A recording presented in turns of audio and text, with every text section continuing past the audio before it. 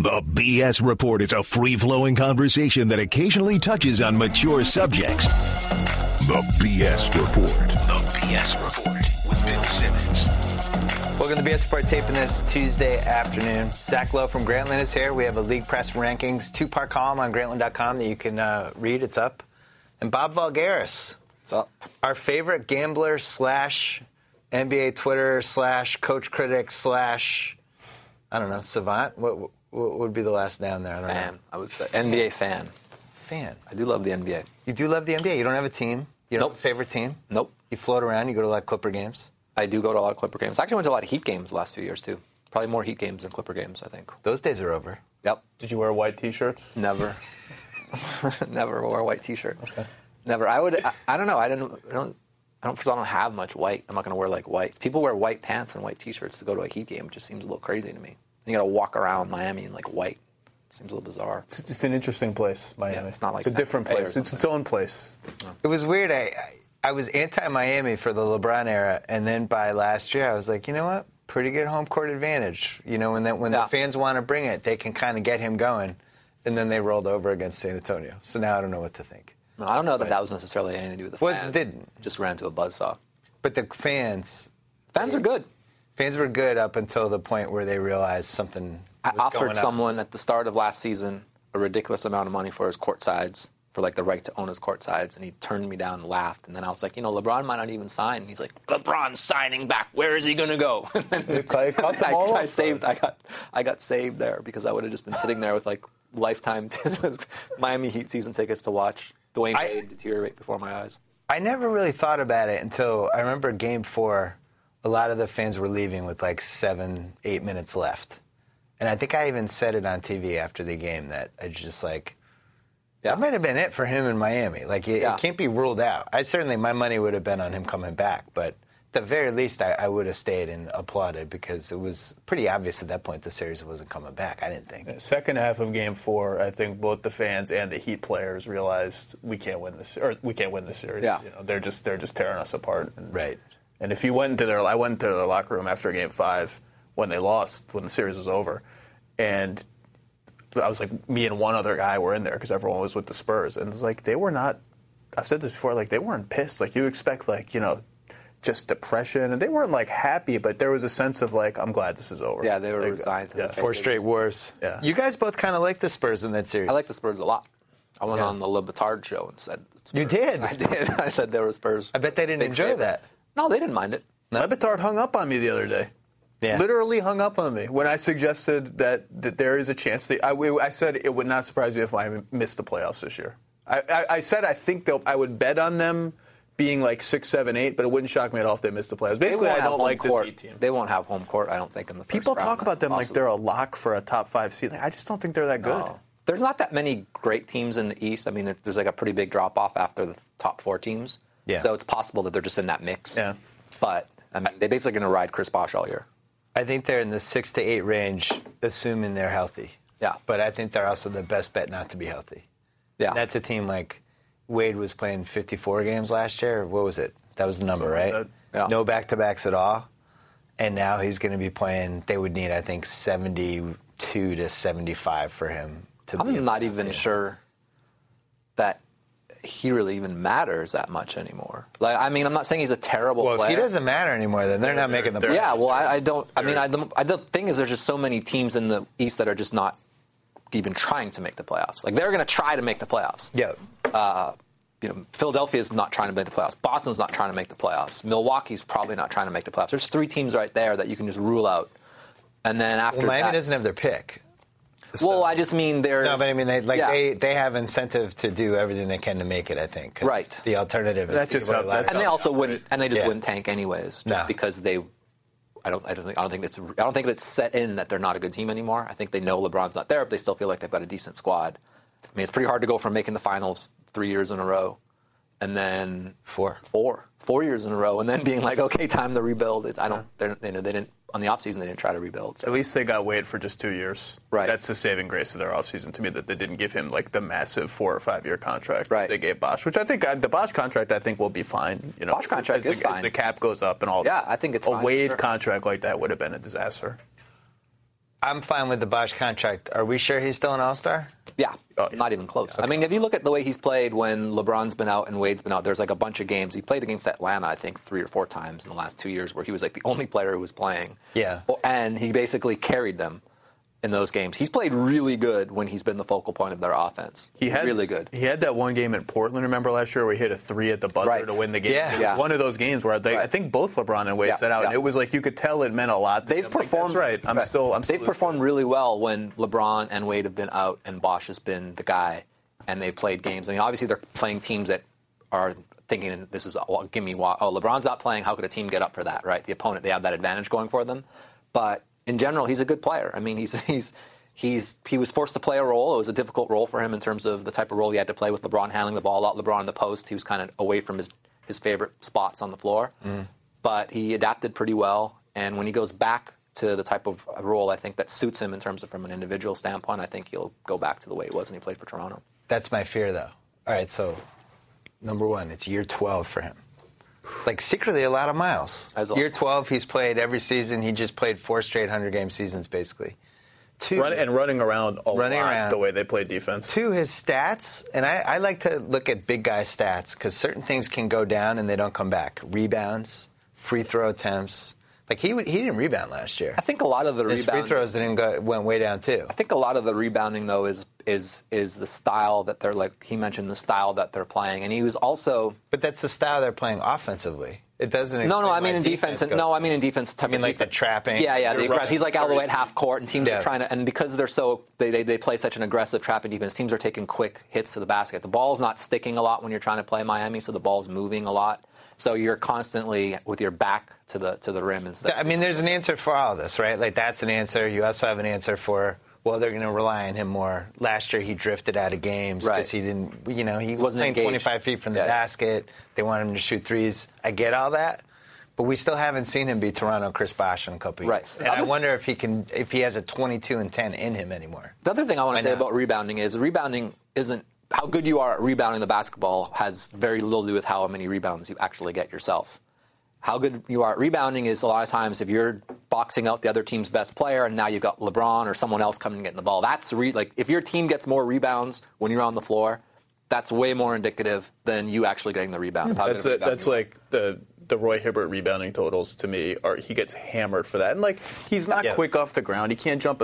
They rebound better when he's on the floor. Right. And he's freaking huge and he boxes out diligently. Takes up space. And the opposite of that is like a J.J. Hickson who's just like jumping and stealing everyone's rebound. And the other thing is like if you're actually actively guarding your guy who's taking the shot, it's hard to get rebounds because But some guys, like someone like Rodman, for instance, he wouldn't even really guard his guy. As soon as his guy could take a shot, he'd just go off and they'll get the rebound. And now you're giving up a bunch of open shots because He took a lot of criticism for that. And Kevin Love is another guy who takes criticism. Yeah, those are like Hickson, Love. Somebody's driving down the lane and he's drifting off his guy in case there's a rebound. Or even when his guy shoots, it's just like a quick contest and then turn around. He doesn't try and get in his He's space. like the rebound whore equivalent of, can you say whore? Is that allowed? Absolutely. Okay. Of the Rajon Rondo assist whore. That's like the combination of that. So all right, I'm obviously have to defend my Celtics dudes. That was a recent trend with him. That was only the last. That was post 2012 when he started the 2012-13. The year he had the assist streak going was the most horrible. Disgusting. I can't defend basketball. It was amazing how many Celtics fans defended it. He'd be going in for a layup and just kick the ball out. Kick the ball. The problem was Brandon Bass contested 2-point. It was horrible. Fast breaks where there would be no one in front of him, and he would like jump and pass it back. My issue is after about a month of it, teams were actually scouting him that way, and they were telling their players when he drives, just jump off and play the pass because he's not going to shoot. Yeah. And he was still trying to pass after that, and I didn't like that. Right. But Rondo's a complicated, interesting guy. He is. He's very mercurial, and he's complex, as you said.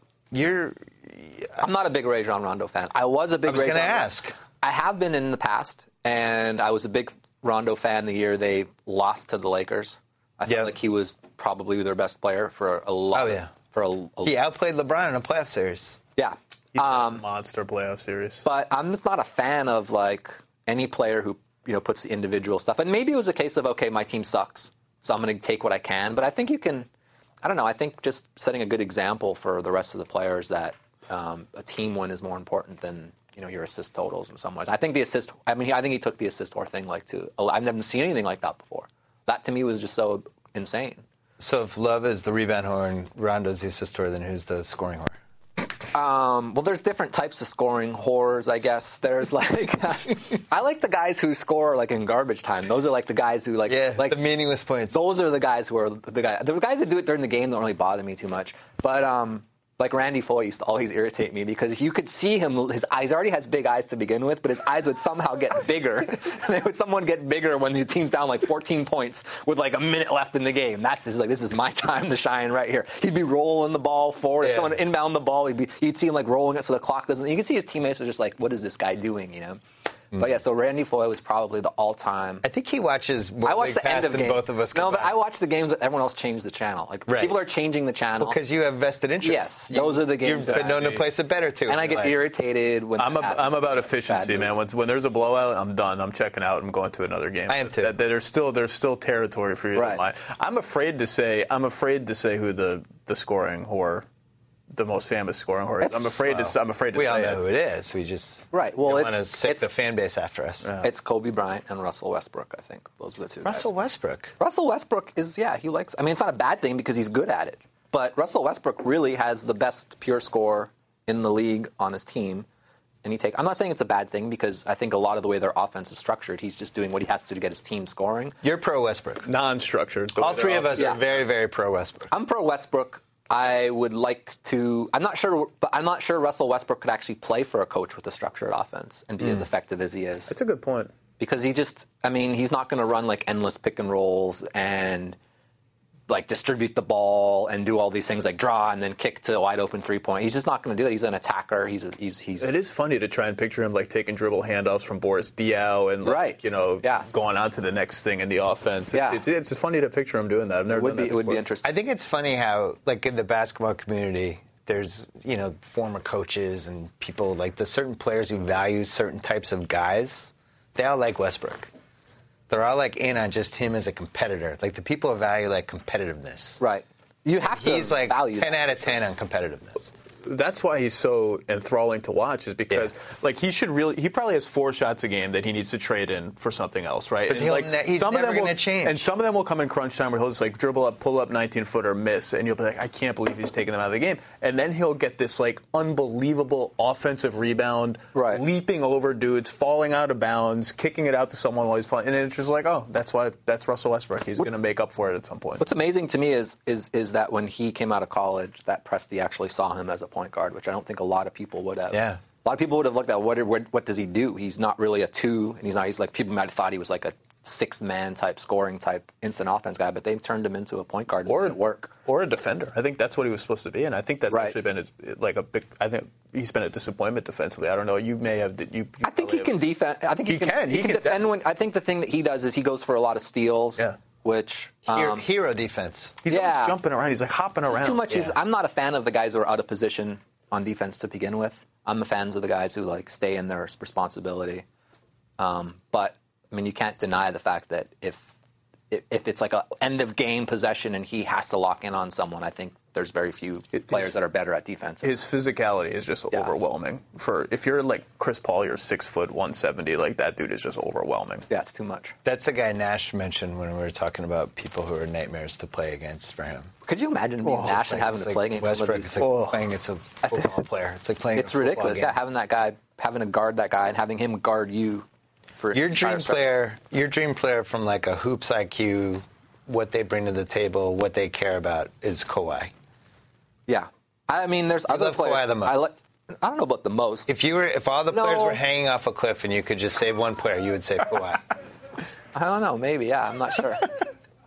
Probably. You probably wouldn't. No, I don't think so. I love Kawhi. You loved him, Kawhi, when the Finals MVP. I did. I was very happy. You were happy. praising him for years. Well, yes, I was. But there's other guys too. Like I loved Paul George until last year, and then I don't know what happened to him. He lost his mind. I don't know. True. He just literally he started wearing. He was like dressing like Prince. You and I were early on the Paul George is better than Melo. I was the guy who got Paul George and all. I did. I'm telling you, I started it the year they played the Knicks. And he was for a while. People didn't know. And then all these people were writing. Oh, they started paying attention, and then. But you know why though? Because most fans follow the league and they just follow offense. And they don't watch in. They don't even discount the others. The defense is like not even like it's like when Kobe got all defense that year, and you and I went nuts. So the other guy like, do people watch basketball? Yeah, the other guy I would say would be Andre Iguodala. He's been a big favorite of mine for a long time. I mean, it's nearing the end, unfortunately, for him. I think. Possibly. I mean, he's going to morph into being a role player, like almost like Pippen in those kind of 2000 to 2002 Portland years. Remember? In the Portland. Like the tail end of the Portland, where he became. I don't know. I'm not sure Golden State knows what they have in him, to be honest. I haven't really seen any change in his game. He's still a lockdown, amazing defender. Did you think he was as good last year? Because I didn't. I think last year, I don't know, the style of defense they played last year wasn't that bright, I don't think, in terms of the type of... I mean, you could use him a lot better.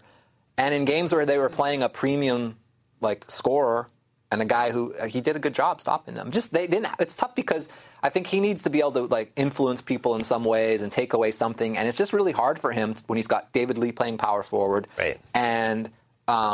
Curry playing point guard, and then you have your coach talking about how Klay Thompson is the best defender on your team, which is absolutely absurd, or the best wing defender on your team, which is absolutely absurd. And then they are trying to mix Harrison Barnes in there a little bit. I think he went there and didn't really realize how bad it would be he wanted to leave Denver so bad. Yeah. And then he got there and was like, okay, now these guys don't really know what they have in me in some ways. They didn't utilize them properly. What do you think, Zach? I think he'll fit, look, the more movement that Kerr installs in the offense, the more sort of side-to-side action. That's where you can't give him the ball and say, do something. You give him the ball when his guy's coming back from the middle to close out on him, and then he can create. I mean, they had periods, especially early in the season, where he was throwing 5 highlight passes every game because of stuff like that. That's where he fits with them. He's not Kawhi Leonard offensively in terms of he's not going to score the ball like Kawhi does. That's just not going to happen. And go to the rim when he wants to. But he could be, exactly. But he could be as good a defender, and he could distribute the ball. I'm not really caring about offense too much because that team doesn't need him for offense. They just need him to defend. Yeah. And that's more of what what's funny is last year they kind of did need him for offense because he was kind of their backup ball handler when Curry wasn't in the game. And now I think the Livingston thing, and we all like Livingston. I think the Livingston thing, if he can give them 90 games, I think he's going to have a huge impact on them. And it enables them to do a whole bunch of stuff. He's just so long. I'm interested to see how much they play Curry, Thompson, Livingston all together. Livingston can defend a lot of threes. He's skinny against some guys, though. Right. But that's I like his post game with the shooting outside. He had a killer post game last year, but again, I don't know if he can post if threes are guarding him. I don't know if that neuters that post game. Yeah. It's just something he can use against point guards. I think it's good for him just to be able to bring the ball up the court and then let Curry play off the ball. Run Curry off picks and stuff. And screens. Did you see what Jerry West said? Jerry West, who hates everything and is, who by all counts, the biggest curmudgeon who ever lived. He was like, we love Sean Livingston. He was Brooklyn's best player when he started playing. He's the reason they started winning games. He went out of his way to say all these nice things, which I was surprised by. But, I mean, in a lot of ways, he was their most reliable player. I don't think he was their best player, but I thought I liked them the most when he was on the court. Yeah. At any lineup they had, they needed him out there. It's a real shame he still hasn't developed a reliable jumper in some ways. He does have the turnaround, post-up jumper a little bit, but he's just not a guy that you can just play off him so much. Were you going to those games his rookie year? Yeah.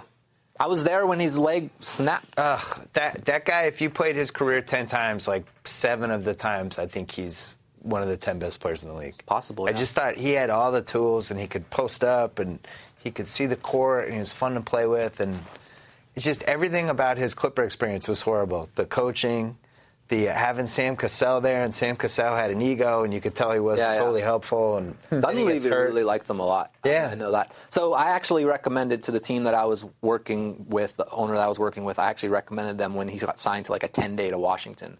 Oh, really? I was watching them, whatever, it was 2010. I was watching them play because for whatever reason, we had a lot of action on Washington. I was like, you got to try and sign Sean Livingston. I got a one-word reply. He'll never be healthy ever. And, and then he basically hasn't got injured since. Wow. So until just now. That shows how... And you could have got him for a league minimum. Oh, yeah. He signed for the league minimum. Do we all agree that Steve Kerr is going to be an upgrade for Mark Jackson? Or is it we don't know yet? Because I just feel like everything he said, how smart he is, the fact that he basically ran a team in Phoenix, and it's not like he's never coached. It's not a Derek Fisher situation where you're coming in cold. I think he'll be an upgrade for sure. I think he's going to be good. They were 12th in offense last year. The team with that kind of passing and shooting should not be It's impossible. 12th or 13th in offense. Well, what I like about Kerr is he knows what he doesn't know. Like, he's not walking in there like, I'm the brainiac revolutionizing all this. So, like, I need Alvin Gentry, I need Ron Adams, like, I need veterans around me so that, you know, and he's like, their defense was like number 3 or 4 last year. And he's like, I'm not going in and trying to revamp that. Like, I know what we have defensively. Let's just do that again. Do they still have that other guy? Or what is his name? Ehrman, or did he get fired? He's in Boston now. Boston now, yeah. Ron Adams is a pretty good pickup for them. He's a good defensive coach. He did a real good job with OKC, did a real good job with Chicago. He's been around some really good teams when he's been the defensive guy. Would you have traded David Lee and Klay Thompson for Kevin Love? Yeah.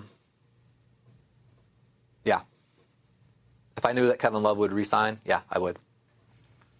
It's going to be interesting if that becomes one of the subplots this year, because I think Kevin Love's going to be unbelievable in Cleveland, especially the first month, and I think there's going to become a moment when people just kind of look around and go, oh, my God. Yeah.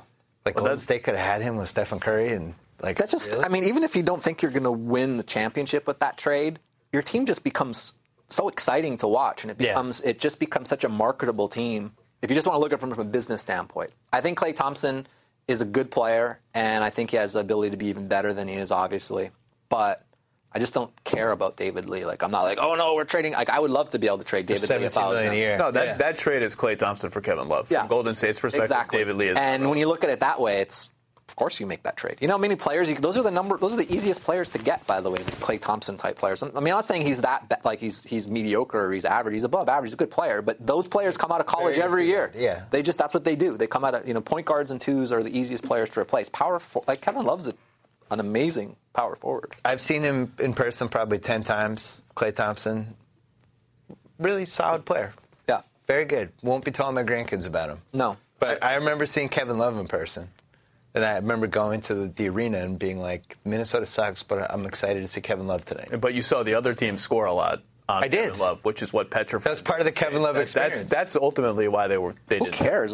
Teams are scoring more against David Lee. It's like he's a defensive upgrade, a huge defensive upgrade. Wasn't their thing like they didn't want their 2 best players to be below average defenders? Yeah, they had this vision of like, what are we going to do when teams run a pick and roll with Curry's guy and Love's guy, and we're just toast. But really, the guy behind that is Bogut, and that's what matters more than anything else. I tell you what, when the other team is pulling the ball out of the basket every time, you become a pretty good defensive team. It's very easy to play defense when the team has to get the ball out and play. My whole thing was I wrote a whole column on it. I understood why they didn't do it. Like, I understand why it's maybe a harder decision internally for them than it appears to us because of the way Klay Thompson fits on that team and makes up for some of Steph's defensive liabilities. But at the end of the day, like, it's Kevin Love. You just get Kevin Love is the answer to the question. Just get him. Yeah, and then figure it out from there. The other thing is I'm not sure if Klay Thompson really has that drive. He doesn't strike me as a guy who really – I mean, maybe it's just he's reserved and maybe it's – but he doesn't strike me as – I mean, he's disappeared in a lot of games. And especially in the playoffs, he's had some good games, but he's had some games where he just looked like he was kind of overwhelmed. Remember, what was his personality? What was the Clips? Who did they have on him? Darren Collison in the playoffs, and they had Redick, and it was like just being at the game and rooting for the Clippers to advance because I have season tickets, and I'm thinking like, if they figure out that Klay Thompson has Darren Collison on him and all these other schmucks that they're guarding him with, like he should have 40 points in this game. Well, they can't stop him. He wasn't even getting the ball. That's good, but they also he had some okay games. The Clippers also made it very, very clear that they didn't care who scored as long as it wasn't Curry. Like game one especially, they just took Curry away. I went to game one, sat courtside, or whatever game it was. I guess it was the first game. Yeah, game one. And what did Curry score? Like single digits or something like that. Yeah, he made. I think he had like 2 field goals or something. Yeah, and I mean Klay Thompson in a game like that should be scoring a lot of points.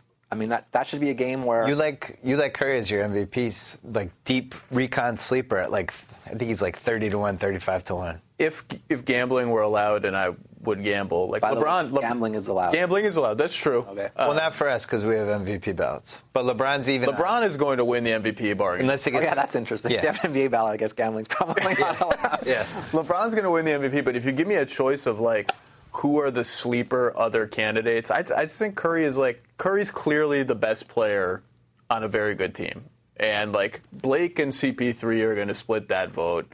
You know, who else? Anthony Davis. Like, if the Pelicans don't make the playoffs, Anthony Davis is not winning the MVP. He's 18-1. Period. The best thing with Curry, I think, is I went to Game 7. Did you go to Game 7? No. Yeah, Warriors Clippers? I was in France. Chris Paul threw the kitchen sink at him in that game.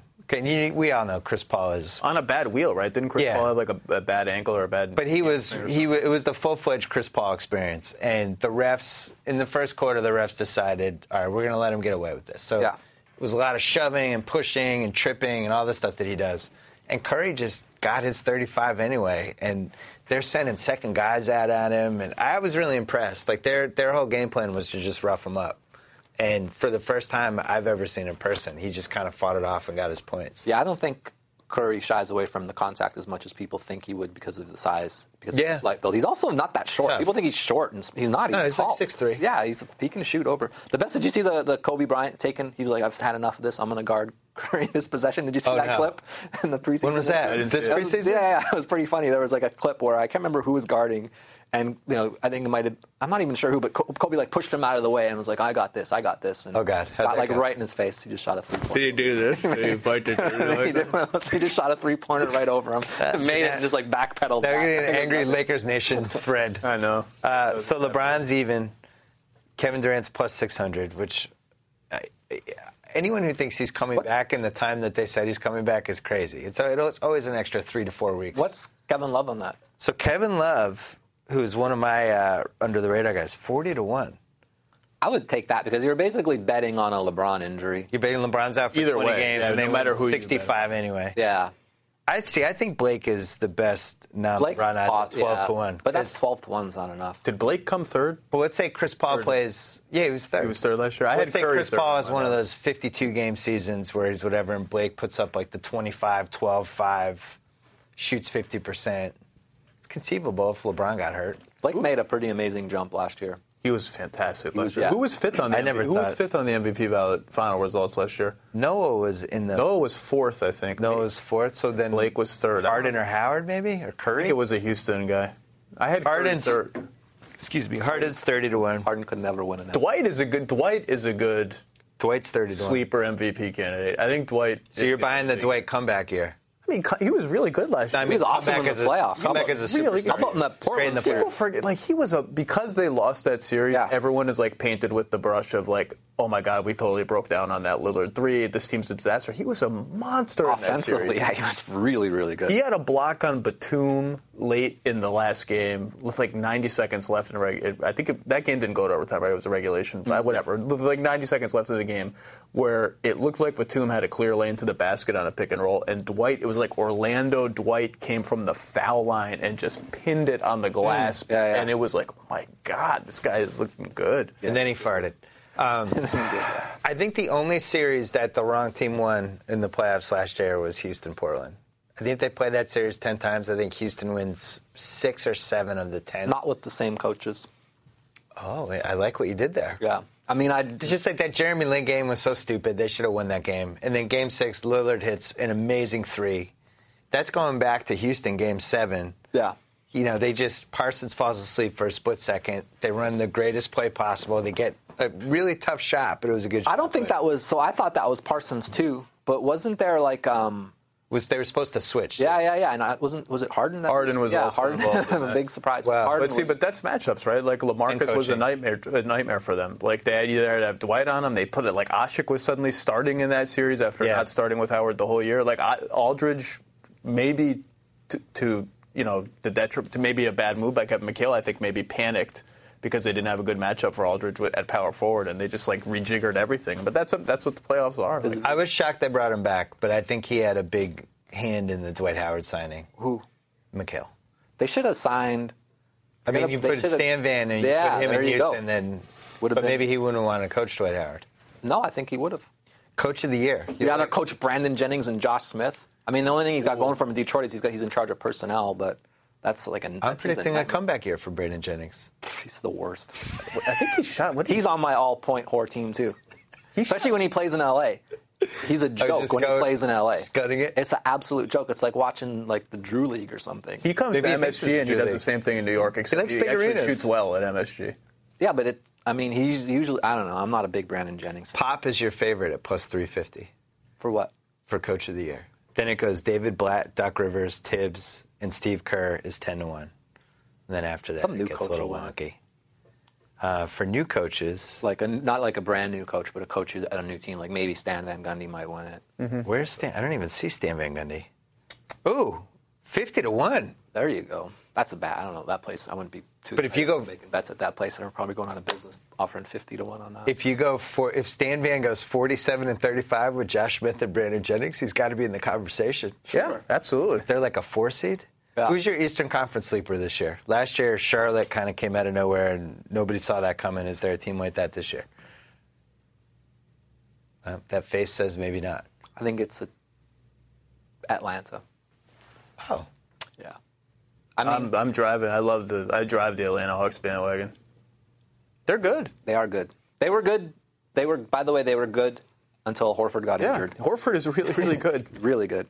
So yeah, I like that team. I think that's people ask me that, like, who's the big surprise team? Like, I don't think there's not going to be a Phoenix this year. I don't think there's a Phoenix or a Portland that just like comes out of nowhere and is awesome. Somewhere in Sacramento, the owner of the team thinks that's the surprise team. Well, that's someone over there thinks we wrote about this. That's one of the interesting stories to me. Is like Vivek really thinks like we have 2 guys on Team USA. Like we're running. They're out of their minds. Stauskas? Didn't they hired a guy though? They hired Dean Oliver. Yeah. I mean that team is just like they're going to be bad, and I don't know what happens. That like bad team with unreasonable expectations by the owner is like an explosive combination. I just don't know how you go from Isaiah Thomas to the 2 point guards they ended up with.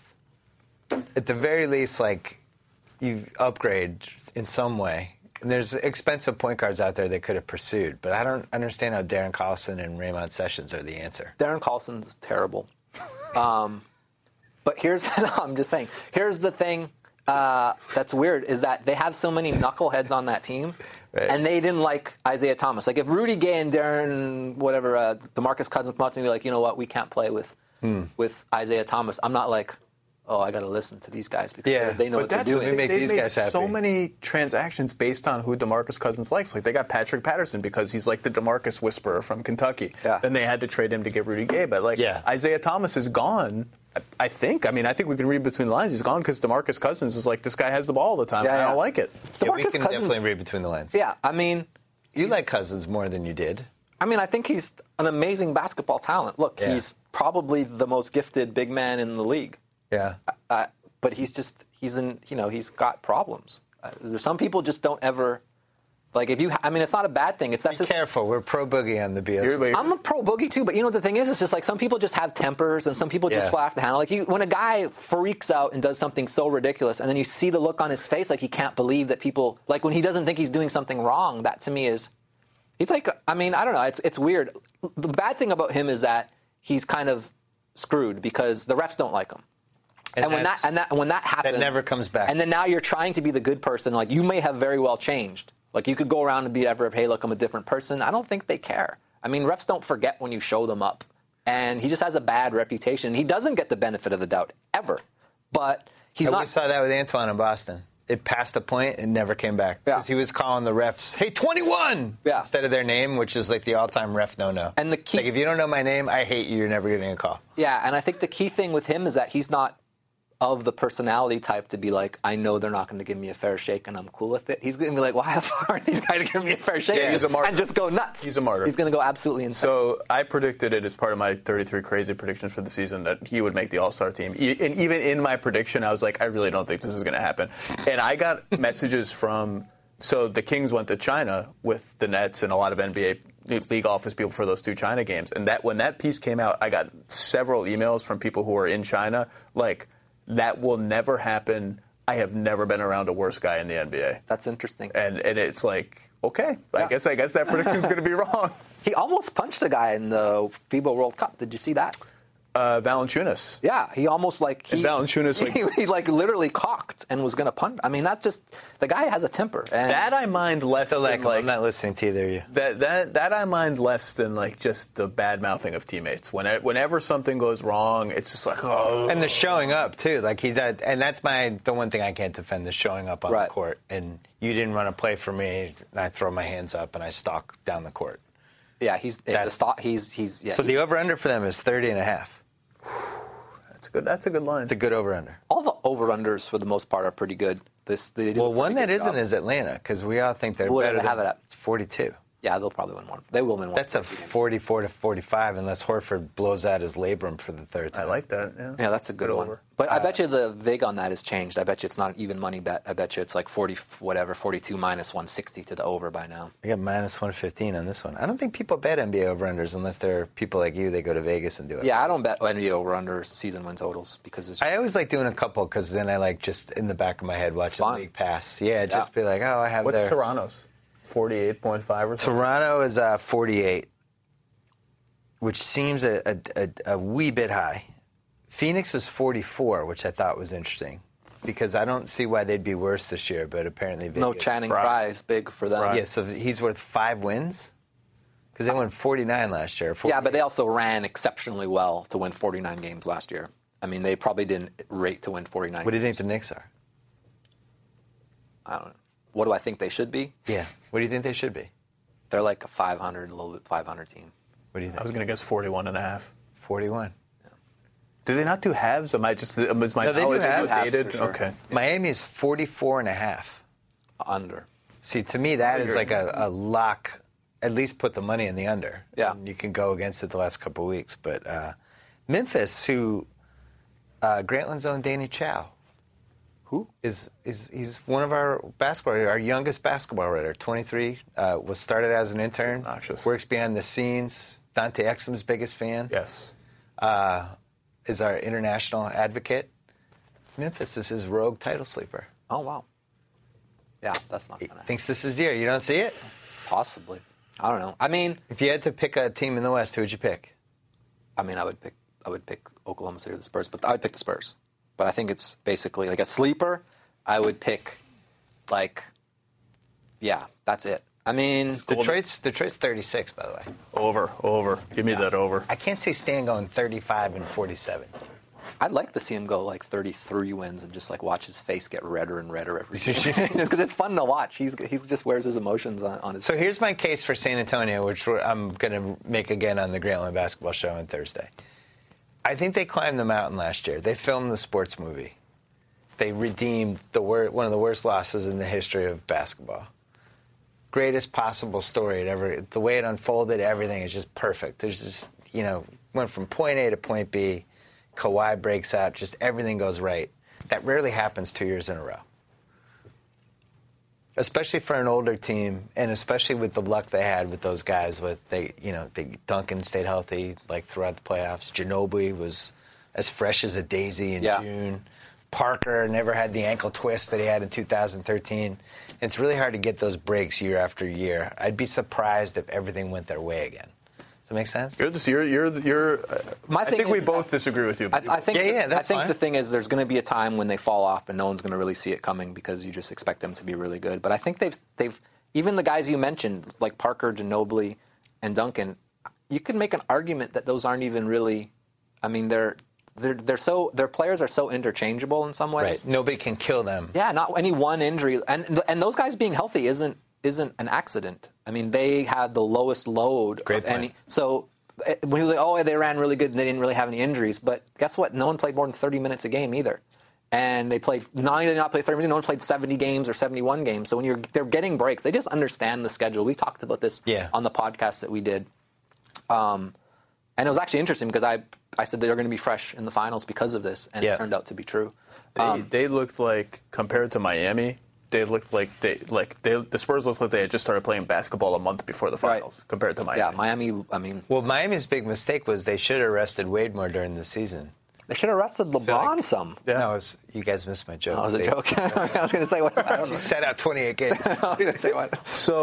But the Spurs. So here's the thing with the Spurs. There was like a 20-game window during last season where they had a bunch of guys that were out. Like Splitter was out for a handful of games. Kawhi was out for a handful of games. Parker was out for a while, and they survived because of exactly what you're saying. But they also they're just. It's amazing to me that other teams are not rushing to do what they do, and maybe it's because they have so much depth. But remember Tony Parker after the All-Star break was just out with the variety of maladies. The Spurs will just do that. He has a variety of maladies. He's out for a while. And that's just called we're resting him. It sounds like Blatt's going to do that with LeBron.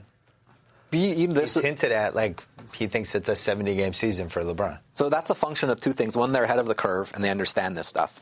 The other thing is Popovich just has autonomy to do whatever he wants. If you're a new coach and you're on like a 3-year contract and you're resting your players, I mean, look at the owner of the Phoenix Suns went crazy because they rested players during a preseason game. Right. Like some of these guys, some of these owners and managers are just irrational. So if you try to explain to them, no, we can't play our guy that we're paying $17 million a year, because they would just be like, well, he's getting paid $17 million a year. He needs to play if he's not hurt.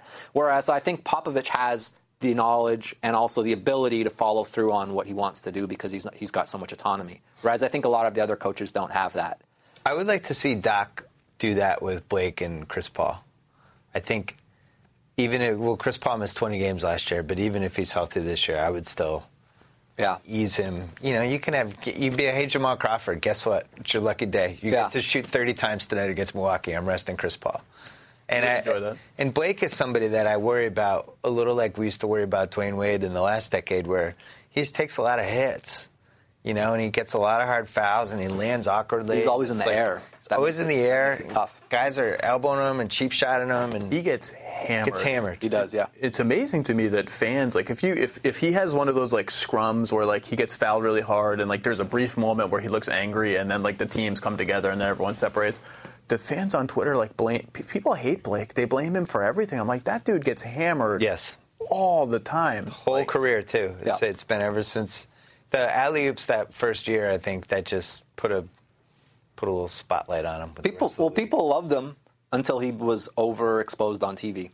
I think when he got on, there's too much stuff. People see him and then they just irritated by it. I think that's and the irony was he improved the most other than Anthony Davis of any player last year. For sure. People hate everything that's good. There's like eventually people just hate everything. I just hate everything. Yeah, people just hate everything. Yeah, I mean, I'm a big Blake Griffin fan. He's awesome. Blake Griffin is. So the Thunder lose last year for a variety of reasons. Serge Ibaka, that didn't help. They were playing Derek Fisher in crunch time. Maybe didn't help. Caron Butler. They had Caron Butler out there. They had the Jeremy Lamb experiment did not go well. Then they go into the summer and what a great summer for them. Anthony they Morrow picked up a lot of pieces, didn't they? Anthony Morrow, a D-leaguer, and Mitch McGary. Yeah, they just really filled out that roster nicely. How'd you feel about that summer? I don't know what the deal is. Like, is there no money in fracking in Oklahoma City? Is that the problem? They made $30 million last year. But I mean, estimated profit. Well, yeah, the company is. I think they're doing. They could spend more money. They're only $2 million under the tax, and like we reflexively say things like, "Oh, the team building," and they're only $2 million under the tax, and blah blah blah. It's like you got a chance to win the title. You should be going over. Listen, if you want to own a basketball team, move it from a big market to a small market. Yeah. Okay. Right. And you have that team with those players that are like generational players, once in a generation type players, and you aren't spending. I mean, people can make fun of Steve Ballmer all they want during those pep rallies and going like a maniac. Yeah. You'd rather have an owner like that who recognizes, look, you don't have to spend when your team is not that good. It probably makes sense not to spend at all, like stay under the ceilings, just do the minimum and build. But you have a good team. This isn't the time to be. I mean, you have a better than. I'm not a huge. Yeah, I'm not a huge. I think Stan Presti drafts very well. Sam, whatever his name is. Stan Van Presti? Stan Van Presti. I knew it was Stan Presti. I think he drafts well, but I don't know. I've never been a fan of like a trade that he's made, really. Well, that's not, I mean, the signings are not him. Like, he's smart enough to know if we want to get Pau Gasol, we realistically have to offer the full How about just trading away? I mean, I don't know. I guess maybe. I just thought they blew it. So in June, they had 2 first-rounders. They had Perkins, who was about to meet expiring. They had a couple other contracts. That was their chance to get somebody. Yep. And to be like, even if worst-case scenario is Aaron Aflalo. Right. Be like, all right, at least we got him. At least we know that guy can play in the last 5 minutes of a playoff. See, I think if Presti were here, I don't think Aaron Aflalo moves the needle for them. Definitely, I think that's what he would say. Oh no, I'm saying they don't have any players who can defend at the 3. They just need somebody who's competent at the end of the game who can play for them as their 5th guy. Because they didn't have it last year. That's why they lost. Like the Morrow signing at all? Just no defense. I mean, Anthony Morrow's cool. Like, he's a good player. He can shoot. But who do they have to guard the other team's? You need a player that can guard the other team's best player. And it was Derek Fisher and Caron Butler last year. They're banking a lot on, like, DeAndre Roberson, Perry Jones III. Possibly. Like, I just haven't seen enough of those guys. Even if they had Perry Jones I, it wouldn't be enough, let alone Perry Jones III. It's interesting. They're almost treating it like the Patriots treat football, where they're saying like, well, we just want to go 11-5, 12-4 every year. Right. We think these second, third, and fourth rounders can fill in here. You can do that in football because you're paying 22 guys. Yeah. But in basketball, all that matters is your 5 guys in the last 6 minutes, ultimately. Yeah. All this other stuff's window dressing. It's like eventually you got to go 5-on-5, and your season's going to be on the line, and who's that 5th guy? And it's weird that they would think Anthony Morrow is the answer to that. Because I don't really remember him ever having a basketball moment that was relevant. And we had in our back and forth in League Pass, I sent you his playoff game log. 0 games. Never played in a playoff game. He's like 29. Yeah. So he's ready. He's ready. He's really ready to be in the playoffs. He's been waiting his whole life. And they might make a trade. They got Perkins expiring and whatever, but it's possible. I mean, it's a shame. They'd have to take it back. Well, here's the thing. It's like they've been saying for years that we'll pay the tax when it's time to pay the tax. Well, I would say right now is the time. Durant's 26, Westbrook is 25. Like this, I is really the window. hope Durant leaves. That's like, I do too. I'm rooting for that. So I do big. too. I said that like a long time ago. Those owners don't deserve him. I really don't. I kind of want to push my chair just away from the table. I know. Why? Zach doesn't like conflict. He gets awkward. Okay. Where is he going to go? Well, we don't go anywhere. Look at Zach. So where's he going to go? Where's he going to go? You have Durant, who's one of the best players of the last 15 years. So who deserves and you're him? cheaping out. Do the Lakers deserve him? Just spend the Do the right Wizards amount of money. deserve Spend the him? money 1 year. Just spend the money 1 year. They wasted the 29th pick of that draft on a guy who went to the D-League right away. How many draft picks did Ernie Grunfeld blow in the top 20? And now they're going to At least he was trying, though. The D-League thing was a disgrace. Go to the D-League. We're giving away this pick. We're not going to use it. Yeah. For all this talk, if they had Westbrook 2 seasons ago and Ibaka last year not get hurt in the playoffs, they may have a ring. Like they may have won a title by now. I don't know if it's likely or not, but like they were 2-2 with the Spurs after Ibaka came back, and Spurs spent money though. They do. Like if you flip, they're under the tax too. Spurs don't do anything wrong. But they paid tax a couple times though. Yeah, when and that's the historical spending pattern. Is exactly what you just said. Teams build up, and then you spend when you have to. Sacramento paid the tax when they had the height of the Divac Weber. Celtics paid the tax like 4 or 5 straight years. By the way, the year Oklahoma City beat the Spurs, you could make an argument that team, that Spurs team, was one of the best teams in the last 10 years. I mean, they ran off like all these wins. Do you know how I know you can make that argument? Because it's in my archives after Game 2 when I called them one of the great offensive teams of all time. Yeah. And they never won another playoff Well, that's game. what I'm saying. Like for all this, like if Ibaka were healthy at the right time last year, that team is a problem for the Spurs. They're a problem for San Antonio. I think the Spurs would admit that after having a few years where they got the wrong break at the worst possible time last year. But they were a problem when they had the team that they had. When they had Harden, who was another offensive weapon. They're not a problem anymore. They're a very different team. Yeah, you get rid of. I mean, as bad as James Harden's mocked on for defense and all this other stuff, he's getting to the free throw line. He's picking up. I mean, that Oklahoma City team lived at the free throw line in large part because Durant, Harden, and Westbrook draw a lot of fouls. 3 of the top 5. And also, crazy. And also, we don't need to rehash the hard trade because we do it all the time. But, we can't help it. But that's why you keep him. Those injuries are why you keep him. You don't just say we have 4 of the best guys. He's redundant. I mean, which is true until one of them gets hurt. I mean, that was such a joke. That trade was such a joke. They really thought that they could replace him. A team that goes to the finals thinks they're going to replace him. Well, the other problem is Kevin Martin. It was also a lack of understanding of how the league works because injuries happen all the time. And to just say, like, well, we can do this, and then everything else all the other variables are fixed variables. Like, you just never know. Derrick Rose goes out for 2.5 years, and that's basketball. I mean, they clearly have a no tax mandate. I mean, it's got to be coming from ownership. You can't pay the tax. I don't know when that mandate is going to be lifted, but the cap and the tax went up so much that they could have kept Harden at the max and paid the tax in just one season. They could have amnestied Perkins. That's what I'm saying. It would have required amnestying Perkins, which cost money. Which it should have done last year. And then replacing. That was a straight out money cash thing. Yeah, you're under you don't pay the tax, but you got to pay him, and then you got to pay his replacement for the minimum. It's probably $10 million price tag. It's going to be tough to replace Kendrick Perkins. No, I'm saying that's why I said the minimum. The minimum. I'm saying it would have cost money, but they could have done it. They could have paid the tax just one time, and I don't know if they knew that if they projected the cap to jump like this. Come on, Zach. It was the difference between making $20 million versus making $30. Yep. And they decided, you know what? Yeah. And now it's like if you don't have Perkins on the roster for last summer with the rest of the team they had and all the other options they had. Now they could have really gotten somebody. If Steven Adams is not starting over Perkins in the playoffs, he's actually a pretty good player. Are we sure he can play 20 minutes? He fouls a lot. He fouls the crap out of him. Can he play 30 minutes in a playoff game without fouling out? I'm just saying, if he's not starting over Perkins by April, I may not be able to watch a Thunder game of the playoffs. We may get to that point. You probably won't be able to watch a Thunder game because it's going to be the Russell Westbrook show for a while, and that's going to be interesting to watch. If you're a basketball purist, you're going to be like, what is going on? You're anti-Scotty Brooks, right? Of course. I think he's terrible. I guess that would be anti. Sorry. I'm not a fan of Scotty Brooks. No, I just think he's a really nice guy. He seems like he's one of those that you always have through the squad, like, nice guy. Dude, when they lost to Miami, that speech he gave at the end and the interviews he did at the end were amazing. They were awesome. And if I had a kid and I didn't want to raise him, by all means, I'd pick him to raise my kid because he seems like a great man.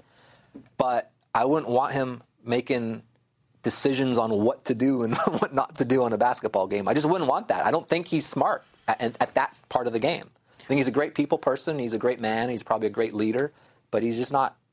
The question that's interesting is he the coach as long as Durant says he's the coach? Like, do they ever just have the guts to, if they disappoint in the playoffs this year, do they have the guts to say, look, Kevin, I know you love this guy and I know you're a free agent in a year. Like, he's not the guy to take us over the top. Like, that's a fascinating dilemma to me. And then the extension of that question, what coach has taken that Oklahoma City job for 1 year with the knowledge that a year from now Durant might everyone be on the team?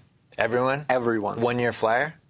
First of all, you don't sign a 1 year contract. These guys are going to get paid. No, but regardless. It's like if you had options, you'd be like, I could do this, Durant for 1 year, and he might be gone. They could have taken, or I could take Houston with Dwight Howard and James Harden.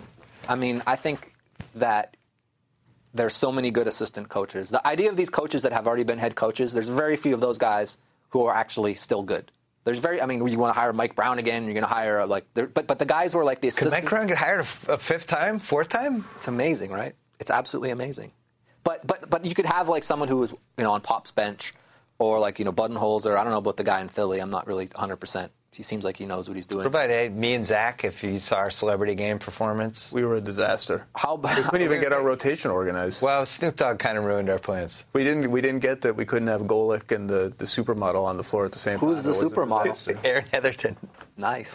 So we had Cavs minus 300, Spurs 350, Thunder 7-1, Bulls plus 750, Clips 10-1. I would think Then it jumps to Dallas 28-1, Golden State 28-1, Houston 35-1. That seems high. Yeah. Wiz 40-1. Then after that, I would say Dallas and Chicago are going to be teams that all have a legitimate chance to go far. I like Dallas too. Dallas, it just depends on how much Tyson Chandler has left and how much Dirk has left. Contract year for Tyson Chandler. I don't think for him he needed a contract year to play good. He's that fire to begin with. I just think it's whether or not he has the physical, he's been banged off. A contract year always helps. I guess so. He seems like he's got a lot of fire anyway. Puts a little hop in your step. And it helps that he likes Dirk and he likes Carlisle. Like, he's been there. He's won a championship there. He loves those guys. Jameer Nelson. People play for Dirk. Like, people play for those, Jameer Dirk's Nelson, the most decent point guard for them. Dirk and LeBron, most beloved teammates. That's the finals, right? Duncan? Is Duncan over either of those two? I don't know if enough of the league knows Duncan. Steve Nash has to be a pretty good team. I don't think I've ever heard anyone say anything bad about them. But I was talking about guys who could actually, still a franchise guy. Yeah, carry their own luggage. I think those are the two. They might be. Yeah. Dirk, I don't think Dirk has ever played with somebody who wouldn't rave about him afterwards. Yeah. And Nash is like that too, obviously. Yeah. But, Memphis is like 50-1, which would be the other.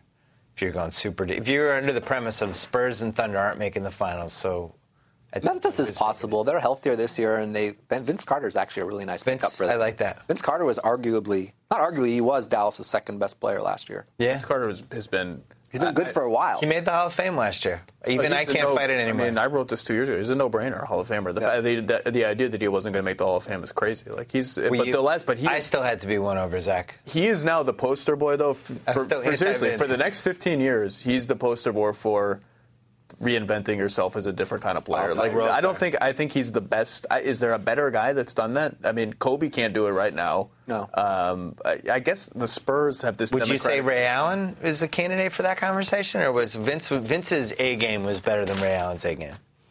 Ray Allen was really good. Ray Allen's good in that. Ray Allen has a natural skill set. Like, you knew when he aged, like, he can age off the ball really easily. Like, you knew that he could age into just running around screens. I don't think you knew that about Vince. Were you betting on basketball in 2001?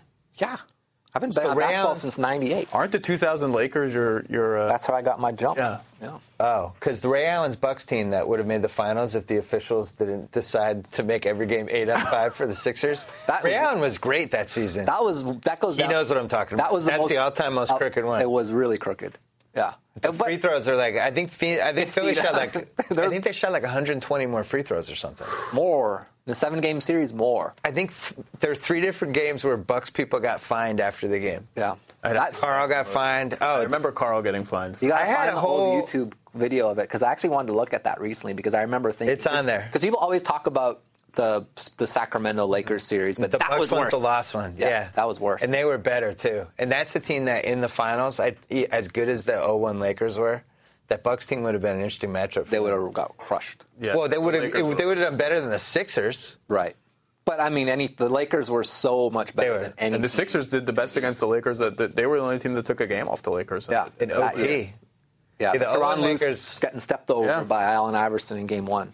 That's the best playoff team since the MJ Bulls, I think. That 0-1 Lakers. Yeah, definitely. That was the only time they had Kobe and Shaq running on all cylinders. The ultimate flip the switch team. They were the worst regular season team, I think, of that Lakers group, and they just they didn't even have home court versus the Spurs in the second round. They were below the Spurs, but they also had injuries. They had injuries. Fisher came back. They actually didn't. They turned it on when Fisher came back. With like 2 or 3 weeks to go in the season. Actually, people know about the year before that I made a big bet because that's where I got my start. But when the playoffs, like 10 or 13 days before the season started, or the playoffs started, is when I made a big bet on the Lakers to win. And then I basically bet the Lakers like every game of the playoffs. In 0-1 or the year that they won every game but one in the playoffs. Something you will presumably not be doing in the 2014-15 NBA season. No. They won't make the playoffs. So what were your other great gambling moments? The best gambling moment was the Golden State Warriors versus Dallas Mavericks. I was in on that one. That was 11.1 to 1 was my average. That was my best gambling moment. Wow. And the funny thing about that is I had a guy who a poker player owed me a lot of money, and I was like, yo, buddy, you should bet on this.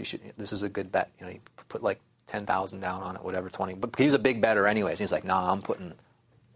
To be honest, I really like Dallas. He was going to lay like 20 to 1 on Dallas. If you're out there, E-Dog, what's up? My trilogy is that with that 07 Warriors team, 04 Argentina in the Olympics. Yeah. It was 10 to 1. Those are the ones. The only time I've turned against my country. And then the 95 Rockets against the Magic.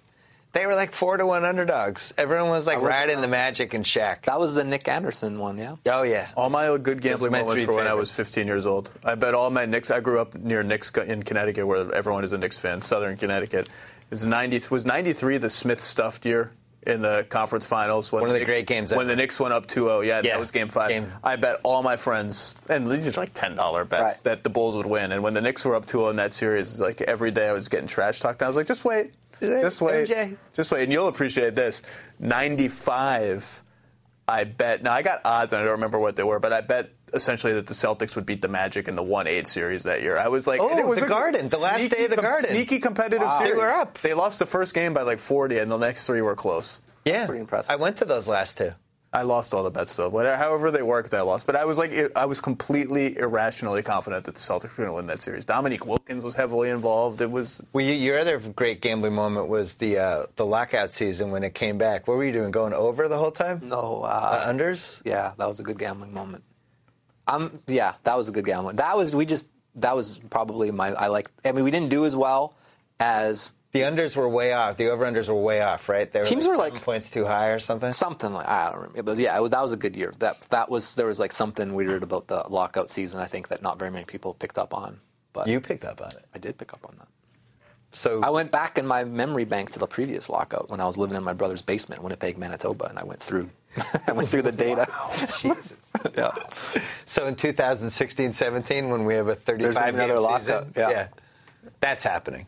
That's when I'm out there as a lockout optimist. I've already written it. I'm out there. Lockout optimist. I'm a lockout optimist. I didn't know that was a corner. I'm cautiously optimistic that we are going to avoid what I think we could not miss games. I think there's too much money for them to really. Adam Silver has already started going to owners very quietly and being like, if things are going well, like, let's not be idiots. Let's not threaten this. I'd say things are going well. Things are going great. There might be a lockout or a strike, but I don't know if that necessarily will mean miss games. It might be resolved quickly enough that. If you were a billionaire, how much would you offer New Orleans with the Bensons for the Pelicans? If I was, how much money would I have to have? Let's say you're worth $5 billion right now. $5 billion? Yeah, and you want an NBA team, and you feel like you can steal the Pelicans away from Benson. How high would you go to have to be Anthony Davis's owner for the next 12 years? I don't believe in owning human beings, but Anthony Davis's CEO. I don't know. I would probably spend a lot of money on it, Would you go over what the sticker price was?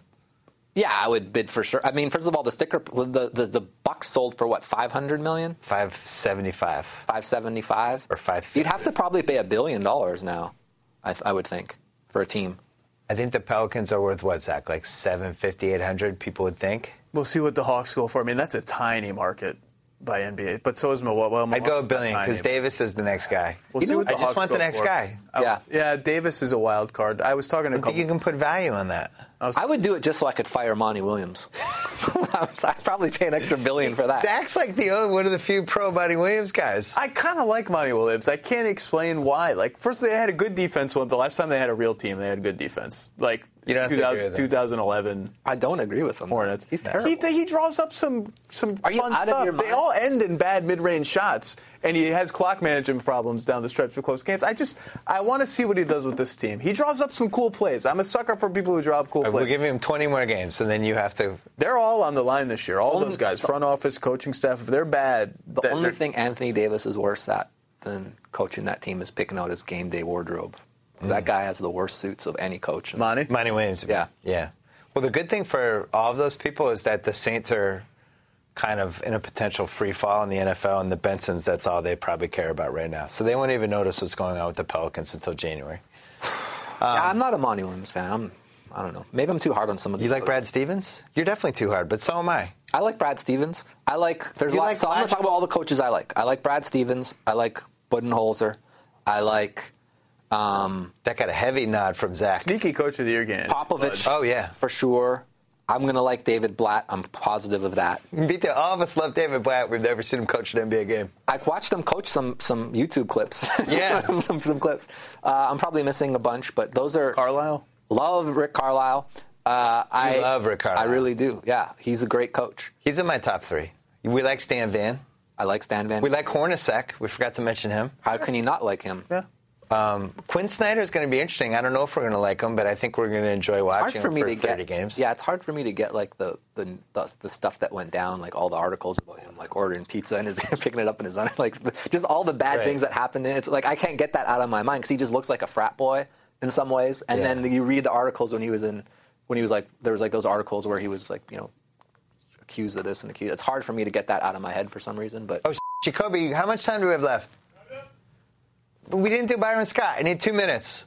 The whole point of this podcast was Byron Scott. Right. God has created a nemesis for you on Twitter. I mean, we started talking about it, but we forgot to go back to it. So Byron Scott has come out of, it's like Unfrozen Caveman Lawyer in SNL, where it's like, he comes out, he's like, I don't understand your advanced metrics and your corner threes, but I do know one thing. Yeah. That's Byron Scott. He's running the NFL version of the wishbone, basically.